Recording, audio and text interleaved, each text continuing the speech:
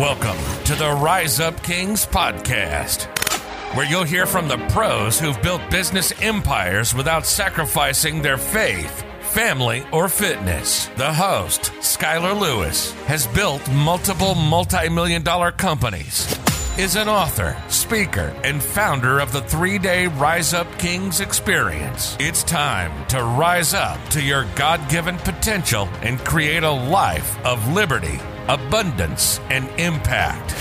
To learn more about Rise Up Kings, go to riseupkings.com. Don't forget to subscribe. Brant Hansen, welcome to the show. I'm very excited to have you on the show, Brant. You've spoken at our RuckCon and one of our group settings. And for those of you that don't know Brant, he is the author of Unoffendable, a very, very popular book right now, and The Men We Need, and a couple other books. He is a well-known radio show host and has his podcast, and just making a huge impact with men and Christians and non-Christians, just making an impact in people's lives overall. And so I'm excited to dive deep with you, brother, and have some questions that I have answered and share some of your wisdom with our listeners. Thank you. Glad to be here as always. Yeah. And for the listeners, where are you out of, Brant? I live in Jupiter, Florida, which is like popular now because of the golf show on whatever it's called, Full Swing, I think it's called. But all the golfers live in this area for whatever reason. I'm not into golf. I'm not good at it, but that's a lot of people know Jupiter from all that. Yeah. Fantastic. A funny story, actually. Not really funny, kind of embarrassing, but I went out and played some golf yesterday, last night with my nephew. I became a part of I joined a country club. I'm not a country club guy, but I joined one anyway, and it's local. So we went out for the first time. We lost, we got to 5 holes. I lost 8 balls, and we had a lot of fun though. Dude, I don't see very well. So I had to do like this celebrity whatever tournament. I didn't even want to. My manager at the time made me at the radio station. I lost 23 balls in the whole it's just not that rewarding. I don't know. So I don't know. It takes time to get good at it. Yeah. So I'm gonna get. I joined it. I'm gonna get good at it. It's that was a good starting place for me. So I'd love a lot of your story, right? Your journey, which we have a saying, our mess becomes our message, right? The things we've gone through really end up becoming a part of our message. And I'd love to hear a little bit about your story, about your past, maybe your childhood growing up, and how that's impacted how you impact people currently. Yeah, man, I'm from the Midwest, and my dad was a pastor of small town churches. And so we grew up with the Bible and preaching, lots of preaching. So it was Sunday morning, Sunday night, Wednesday night, and then revivals, which would go on for a week or whatever. And my parents are still alive, and I love them dearly. My mom is awesome, and she remarried ultimately a guy. I have a stepdad named Smitty, who's priceless. And I love my dad, but it was very traumatic. It was a scary home, violent times. And my dad he would say he was a mess. And so they wound up getting divorced after a lot of trauma. We would move like every year to a different town, sometimes 9 months. And then he'd find another church or something or need to move. And so they got remarried to each other. My mom just desperately wanted to make it work, and she wanted to believe it would work. But then they got divorced again when it was obvious, well, it's not gonna. So I probably moved 17 times before I got out of high school, something like that. And my brother and I went through a lot of fear and trauma in our home. And we had to square it with having to go to church and listen to Dad preach constantly. And people would say, isn't your dad, he's such a great man of God? Or I'm like, you don't know people. People can be anything on stage. People can say anything, profess anything. So that's been very shaping to me. Also, I've been diagnosed years ago, on the autism spectrum, and that was very shaping as well. Just trying to fit in socially, read social cues, all that sort of thing. And I think, not to just sum everything up and put a bow on it, but I think I do see how both of those things have been helpful to me. It's a lot of pain, but like I'm in radio, right? Like, so I don't have to read anybody's body language. And were I good at other stuff, maybe I wouldn't have done that. And it's gone really well. I didn't even plan it. It just worked out this way. And the church hurt, like the hurt that I went through in the Christian context, I'm already extremely skeptical by nature, extremely. And going through that, I had to come full circle on this. I'm so skeptical. I skeptic myself right back to Jesus, basically, is what happened. So, because when you see that level of hypocrisy and Showtime Christianity, when the lights are on and then you're scared to be in your own home, that makes you struggle. And I have. And honestly, Jesus is the only one that I can tell who actually acknowledges human sin.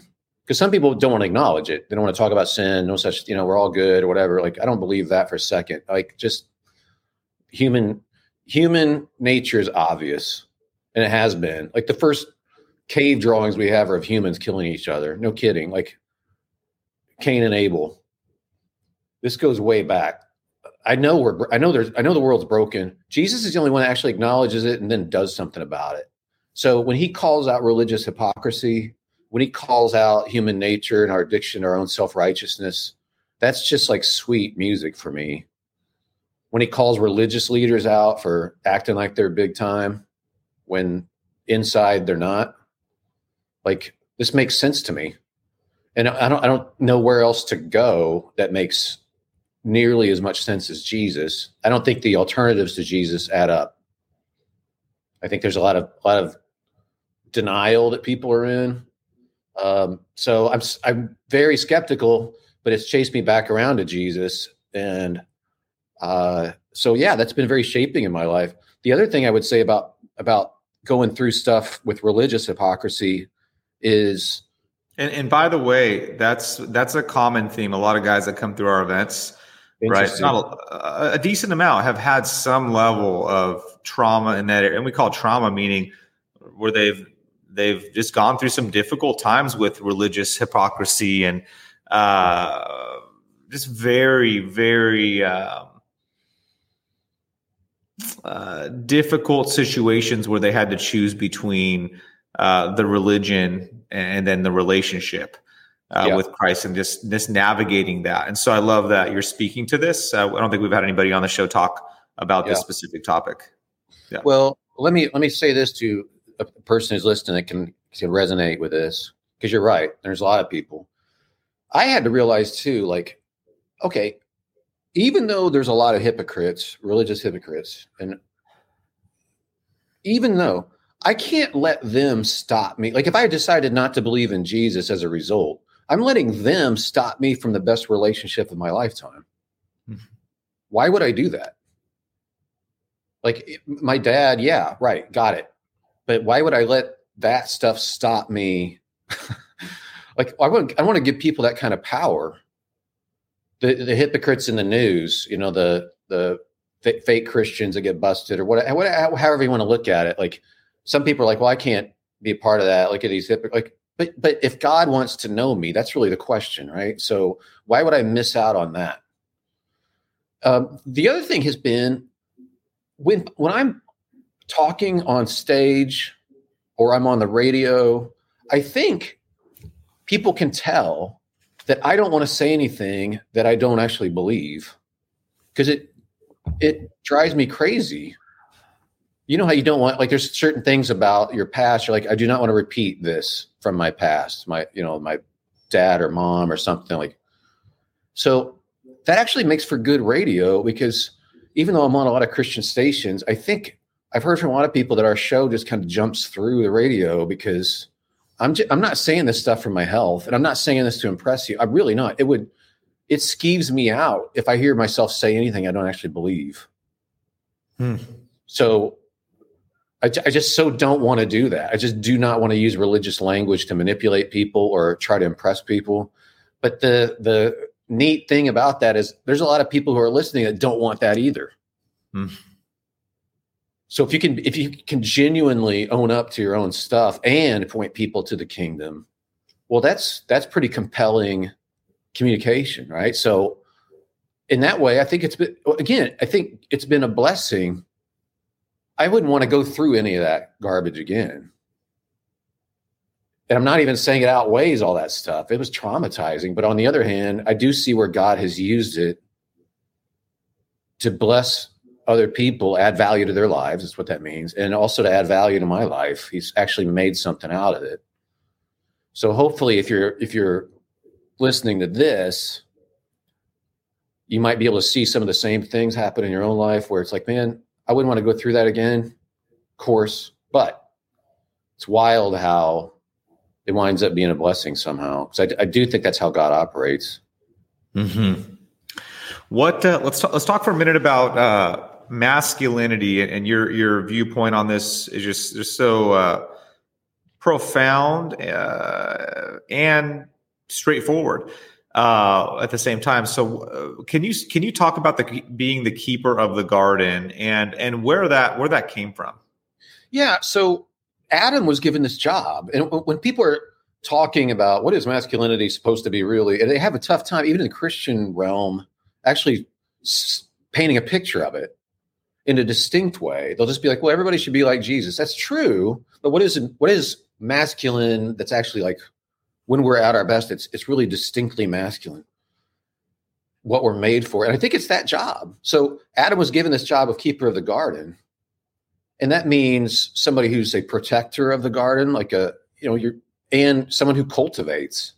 Like, that's what you do. You bring order out of chaos, and like vulnerable species in that garden get to thrive because you're there, because you're protecting it, because you're doing what you need to do to cultivate these vulnerable things.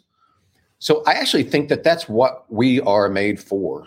That is masculinity. And if we're actually being a keeper of the garden, I call our gardens like whatever our realm of influence is, our sphere of influence, that's my garden. So it starts obviously with my own life and my own home, my own kids, then it radiates outward. But I'm supposed to be a keeper of that. And that means people around me should thrive because I'm there. The vulnerable, especially. Like vulnerable little plants that can't survive out in the wild, well, they can bloom and flourish in a well-kept garden because they're protected and cultivated. So that's what I feel like my job is. It just so happens, and I try to communicate this to guys, as you know, is like, it's wild that women find that extremely attractive when we do that. And ultimately, that's what they're actually looking for from us. It's not domineering at all. It's quite the opposite. It's life-giving for them. They feel secure around us, not threatened. They feel secure because we're there. So we have this masculine strength. We have these traits, but we can, no matter what maybe you're an accountant or you're an engineer or you're a, professional weightlifter or MMA guy, it doesn't matter. You can use whatever you have to be a keeper of the garden, and people around you are better off because of what you're embodying. I think that's our job. I think women know it intuitively, and that's what they're yearning from when they get married, for instance, from us, from their husbands. How is this? Where do you see? And you talk about safety, right? You talk about safety a lot, and right, like women, children, like people should feel safer when we're around. I love that. I love that statement. Like if we're in the room, right, there should be a level of safety and protection that they feel, whether or not, and they should be safer whether or not we're actually they're even aware that we're in the room, right? Just by being there, they are safer. It's just powerful. It's so powerful. And you also talk about how right?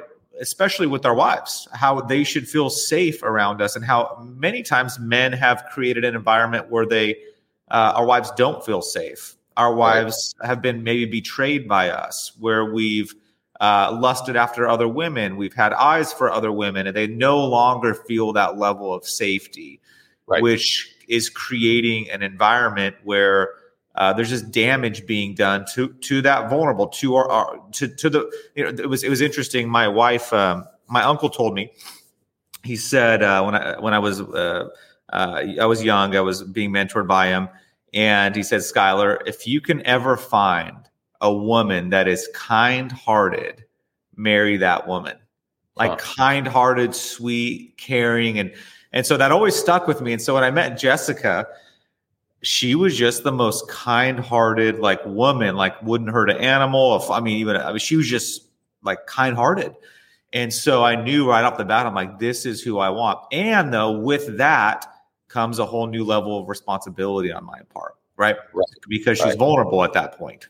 Yes, that is right. So I read this in another book, so I included it in mine because it hit me right in the face. And I mentioned it at RuckCon, but we as guys are like, I'll keep my home safe. No intruder could come in here. I won't mess with that. Like if anybody tries to come in my house and mess with my wife, they're going to the hospital or worse. Okay. That's legit. I get it. That's right. You should do that. But this guy pointed out, he's like, most of the time that doesn't really happen. We don't really have intruders in my house very often. Most of the time the intruder is me. I'm the problem with my words, with my sarcasm, with my lack of response to my wife. That's what makes her feel insecure. See, we can pat ourselves on the back for being a tough guy, but it's like, look, most of the time it's your words. And you can really hurt your wife with one exchange. Cut her to ribbons. She can also probably crush you if she wanted to verbally. But it's like, that's the guy I need to protect my wife from, is me when I'm a sinner. And that's real. Like, again, it hit me. So I'm like, wait a second. That's right. If she's going to feel safe and secure, it's going to be mostly from our interactions where I'm not sarcastic with her and I don't go for the jugular, and I'm constantly building her up so that she can thrive and bloom. That's really helped me. And I think that's where a lot of guys need to start. It's true too. You can be incredibly good looking, like be a professional weightlifter. You could be a 6'4" NFL guy. But if you make your wife feel insecure because you're flirting with other women or whatever, for whatever reason, she feels insecure. Maybe you're too into your own body all the time. It's all you think about 24/7. Like, that's not going to help her feel secure. She actually won't be attracted to you, even if you're a great looking guy, because you don't make her feel secure. And conversely, you don't have to be model perfect or even close to it. You can be a regular looking guy, but if you make your wife feel super secure, you're golden. Like, you are a very attractive man. And that's incredibly good news. If you can't be the men's health cover guy, well, okay.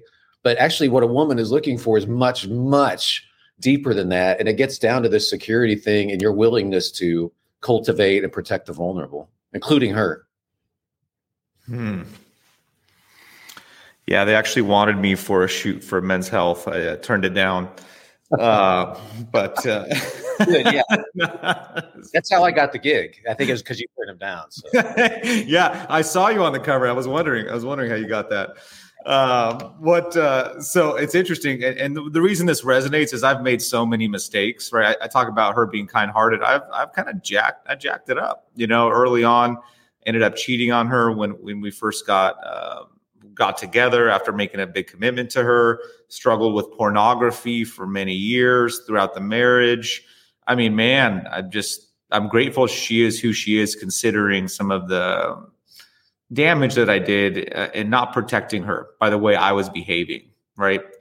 And so let's talk about pornography and some of the impacts of porn. Porn was I found my first porn magazine when I was 12 in a tree house.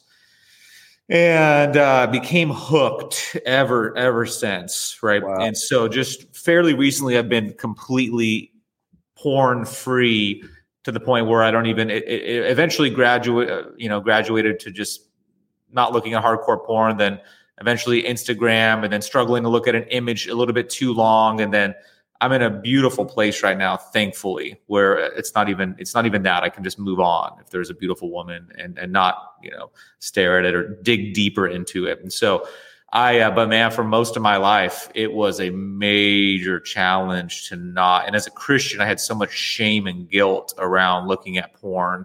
And even into my marriage, I'm like, mother effer, like, why can't I break this thing? It was beating me up. Like, even if it was a couple times a year, I would share it with Jessica, and then even more damage would happen to the relationship. It was just this cycle that Satan had as a stronghold, and so and a lot of men struggle with this. I've found out as I've started sharing my story. And so let's talk about porn a little bit, the effects of porn, or just anything that you feel would be relevant.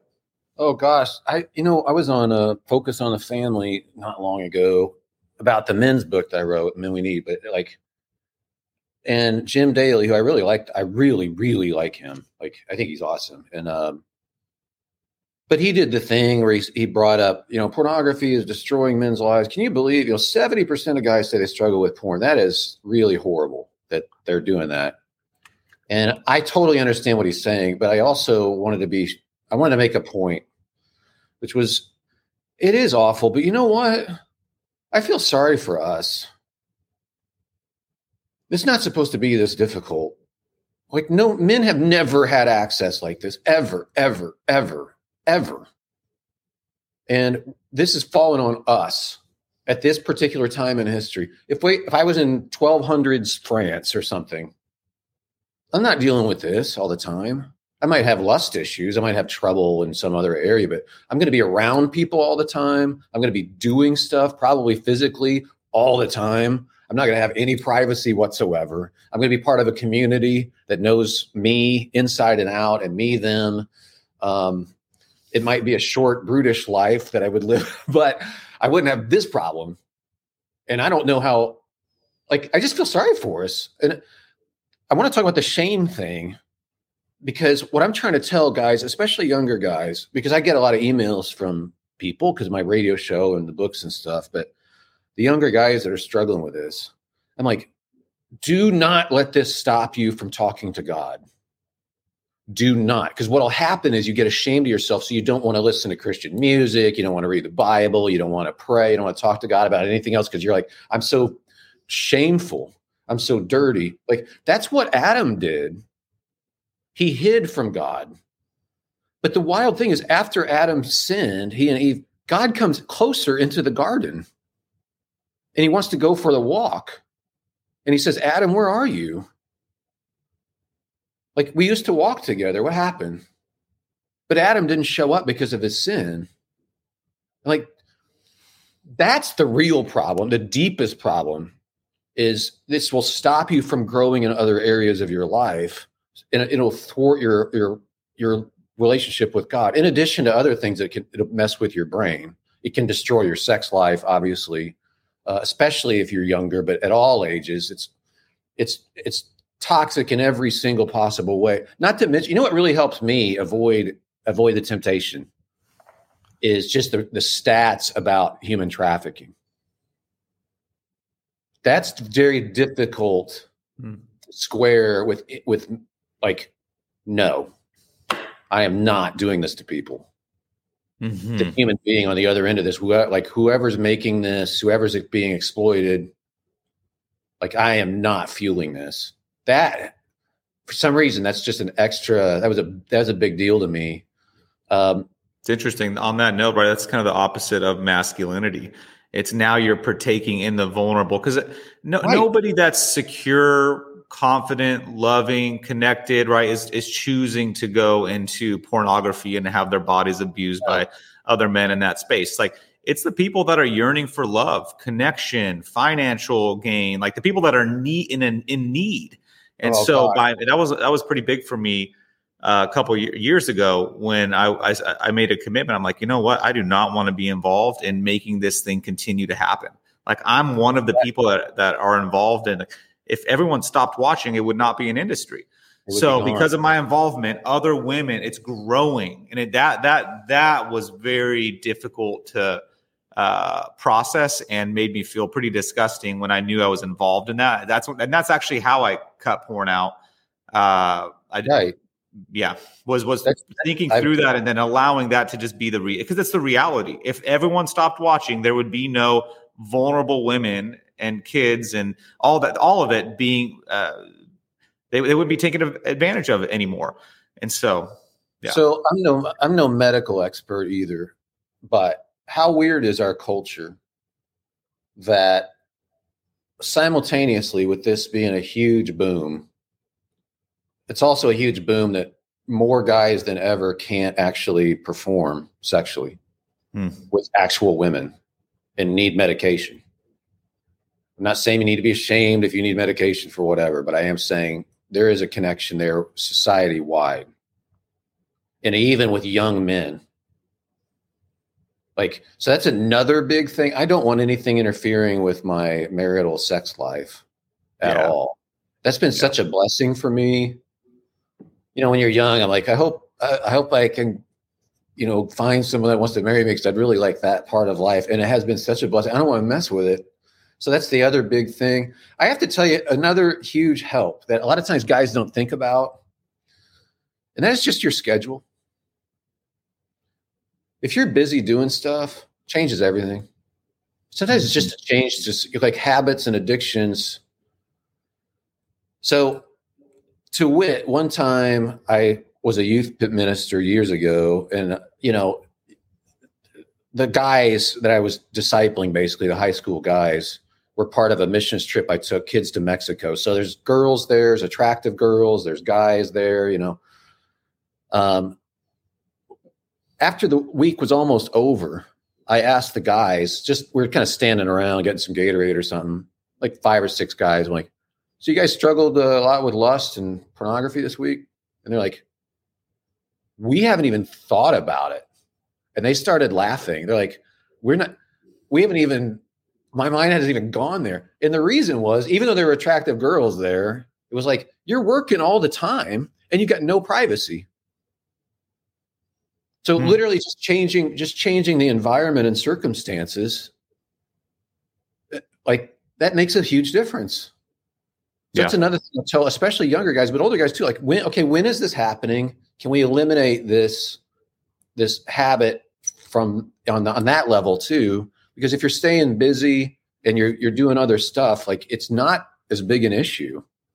I'm sure at your events, when guys are dead dog tired at night after working out and then doing stuff all day, in the evening, and they're sitting around laughing and joking with other guys, they're not struggling like they would if they were at home alone. Yeah.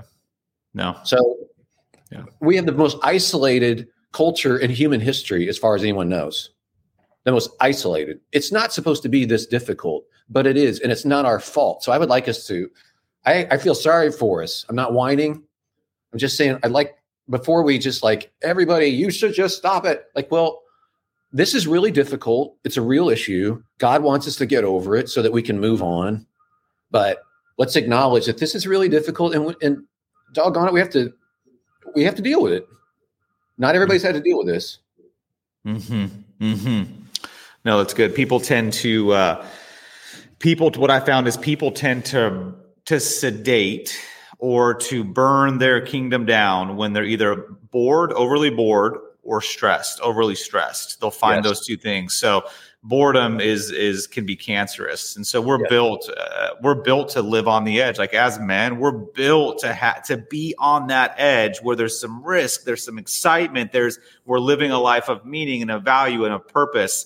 And yet so many guys have found themselves trapped in a place of comfort where they're not reaching their potential. They're not really living on the edge of what they're capable of. And so I feel, anyway, I love to see guys that are taking risks and enjoying life, and like just not searching for comfort always in everything in their lives. Great. Yeah, Dude, that's so true. It's such, look, the way evil works is it always looks good, and then it's a sucker punch that leaves you alone. Leaves you lonely by yourself. That's it. That's how it always works. So it's always a fake version of something awesome, and then it leaves you lonely. And it's fascinating to me. There's a Reddit forum just about people that have gone off porn. It's not Christian, but it's just like for our own good. Like, what does it do? And there's like 700,000 people in this forum. You should read the testimonies of people, the stories about what happens to their personality when they stop. They're like, I'm more confident. I have more energy.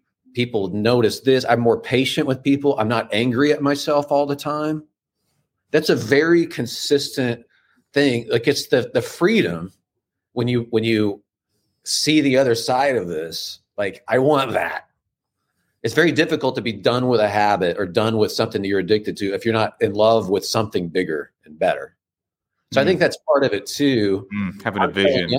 I'm telling younger guys too, like, imagine you being maximally you when you get a little older. Like, we need that. We do not need you caught up in this. So I just want you to know I'm rooting for you to be done with this so that you know. I don't want you to miss out on this vision. But do not let this, even if you're caught up in it, do not stop talking to God. God went with Adam and Eve. He kicked them out of the Garden of Eden, but he went with them. He didn't abandon them. They're sinners. He's still with them. He knows you. He still wants to be with you, even however disgusting you think you are. But that's the biggest problem, is the shame takes you away from your relationship with God. But if you stay in touch with God, keep talking to him, keep partnering with him in other facets of life, all of life, keep going through that, because he's going to change you. And that's going to be a big part of getting over this too, is your desires start to change because you're growing up spiritually. As long as you keep partnering with God and you keep talking to him, you slink away in shame, you're done. So you just keep showing up faithfully as a sinner. Say, Lord, have mercy on me. I'm a sinner. Talk about work. Talk about family. Keep memorizing scripture. Keep doing this stuff, even as you're struggling. Don't. I'm begging guys, like, don't let this stop you from having this relationship with God. That's actually He's gonna do stuff in your life yet. Don't throw in the towel. So good. What's something most people don't know about you, Brant? Oh gosh. You're pretty open, but what's something most people don't know about you? I play in a rock band. I don't talk about it too much, or almost not at all. But I have a couple guys. I might have told you this, but I have a couple guys that I play with. We've done some gigs at some clubs around here. It's all cover music, which makes it really fun because people love that stuff. It's everything from like Bryan Adams to Oasis to The Cure, Simple Minds, Semisonic, like all that's like 90s, 80s, some 2000s, some Radiohead. What do you play? I sing. I'm a pretty good rock singer. Strangely enough. Wow. Okay. I didn't realize that you were the singer. That's fair. Yeah, I play guitar and I sing, and we have a ball with it. And it's not to get it. I don't need anybody's attention. I just like doing the music. Yeah. And these guys are both really easygoing and in the same phase of life where it's like we're not trying to make it, or we don't even need to do this. We're all doing fine, but it's like just want to have fun. That's awesome. Yeah, I got a guitar that I'm practicing. The guitars have been on my list for a long time to learn, and I mean, there's something about a guy playing a guitar, singing some music at a campfire that just resonates with me, man. I want to be that guy, so I'm committed. Yeah, that's cool. What a couple final questions. And the reason, so I'm intrigued by you, Brant, and the way you live your life, and how I can gauge. Right, we've had some conversations, and I consider you a mentor through your books, through our conversations that we have, because the man of Christ that you are, the family man that you are, what you believe about masculinity and vulnerability and taking care of the vulnerable, and just your heart really shines through everything when influencers and big names are talking about just it's a constant messaging about just massive success and building and grinding and this and that. It's I've been surrounding myself with people that are just more grounded and have more depth to themselves through their life experiences, and nothing wrong with the other stuff, but there's a million of those guys out there. And so I enjoy just your grounded mind and heart. And so I'd love to hear from you what you think success, like what is success to you? I want to be one of those old guys, and I'm getting close. I want to be those old guys that can shut up and listen and then offer some wisdom if it's wanted. And is so secure with himself that he doesn't have to have the last word. He doesn't have to win. Because a lot of guys I can see, we're in a very affluent area here. Like, we just got in under the wire before the housing crisis or housing prices went up. But I see a lot of guys that are 70, 75, and they're still grinding they're still needy. They're still needy. I want to be an old guy and starting now less and less needy, where I'm so secure that people want to be around me because peace, and it's especially cartoonish when older people aren't that way. When they are that way, it's so beautiful. And then when they're not, and they're still grinding, they're angry and still needy. Like it's bad. So to me, that's kind of success. My short answer. So another short answer would be, I think success in God's eyes is pretty obvious. And that's just faithfulness. That's that loyalty I was talking about, where you just keep coming back, because even if you're caught up in sin, you still show up and you're honest with God. You keep talking. And that's pretty clear. What he considers to be spirituality is this faithfulness. Even if you're not feeling it, you keep showing up.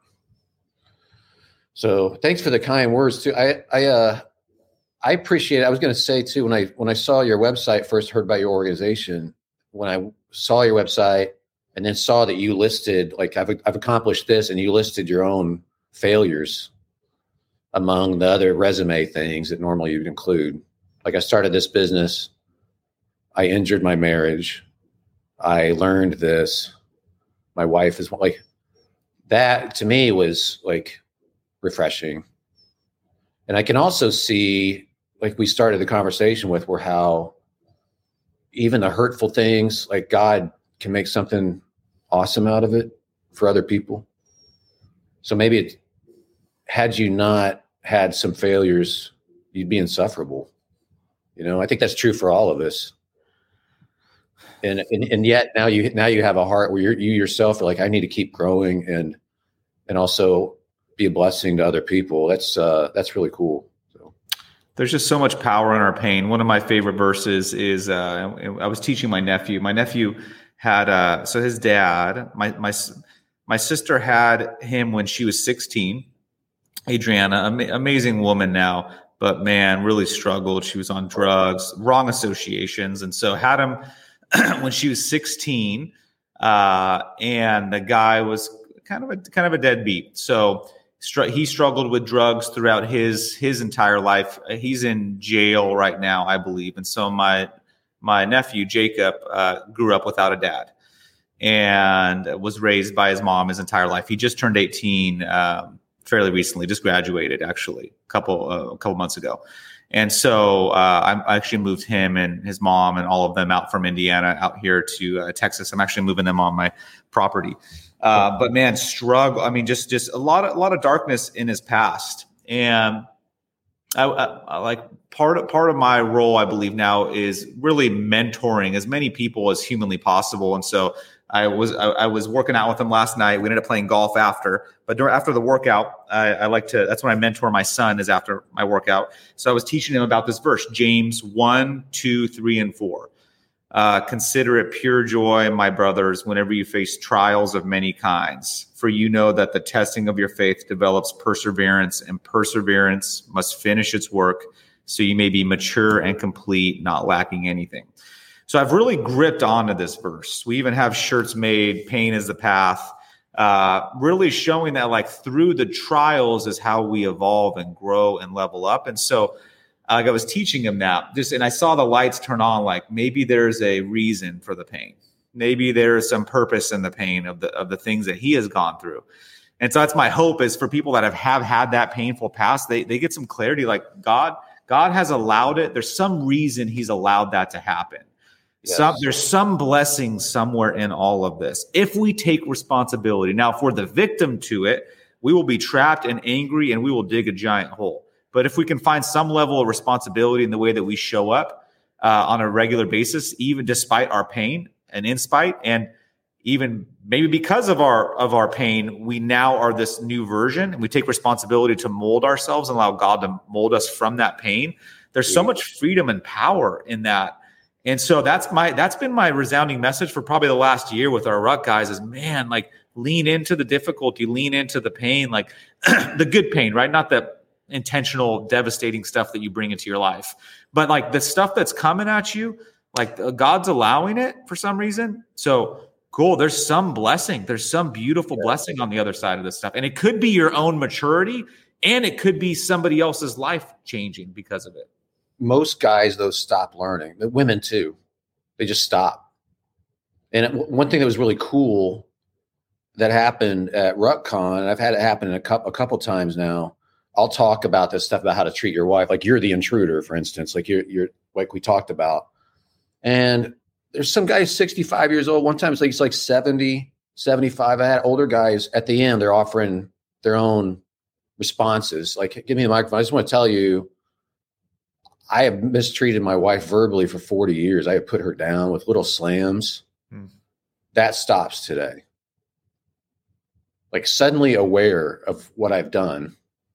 And I'm just like, I cannot tell you how much I respect that, because most people won't repent. Repentance is just rethinking and saying, I'm going to turn a different direction here. But people get to the point where like, well, it doesn't matter now. Like, no, it does. Like the stuff you've been through, starting now, like you're talking about, maybe you're listening to this and you're 50 and you're like, well, but I've always lived this way. Like, but you can change. And the stuff like you're saying, I can learn to live with this pain thing now, and in light of the fact that God's going to do something with it. Like you can pivot. If anything, it's more impressive when somebody who's already lived half their life can say something like that. I'm like, dude, that's so rare and awesome. So anyway, I just wanted to throw that in because I remember that happening, and it made me think about that. Like, it's not too late. Love it. All right, Brant, where, man, it's been a pleasure. Where can people find you? Where can people? My radio affiliates are listed on my websites as branthansen.com, but check out the Brant and Sherry Oddcast. Again, it's just Brant, Brant, and Sherry Oddcast. It's humor oriented, but it's also about spiritual growth and stuff. And all the books are on Amazon, so that's easy to find. All the usual book places. So, okay. Love it, brother. Well, I appreciate your time and your commitment to making a difference in this world and bringing about light and peace. And so grateful to have you on the show and looking forward to staying connected long-term. Yeah, definitely. Thanks, man. Thanks, Brant. Thanks for listening. Be sure to tune in for more episodes, which come out every other week. Click the subscribe button to become a part of the Rise Up Kings tribe, and check out the 3-day experience at riseupkings.com.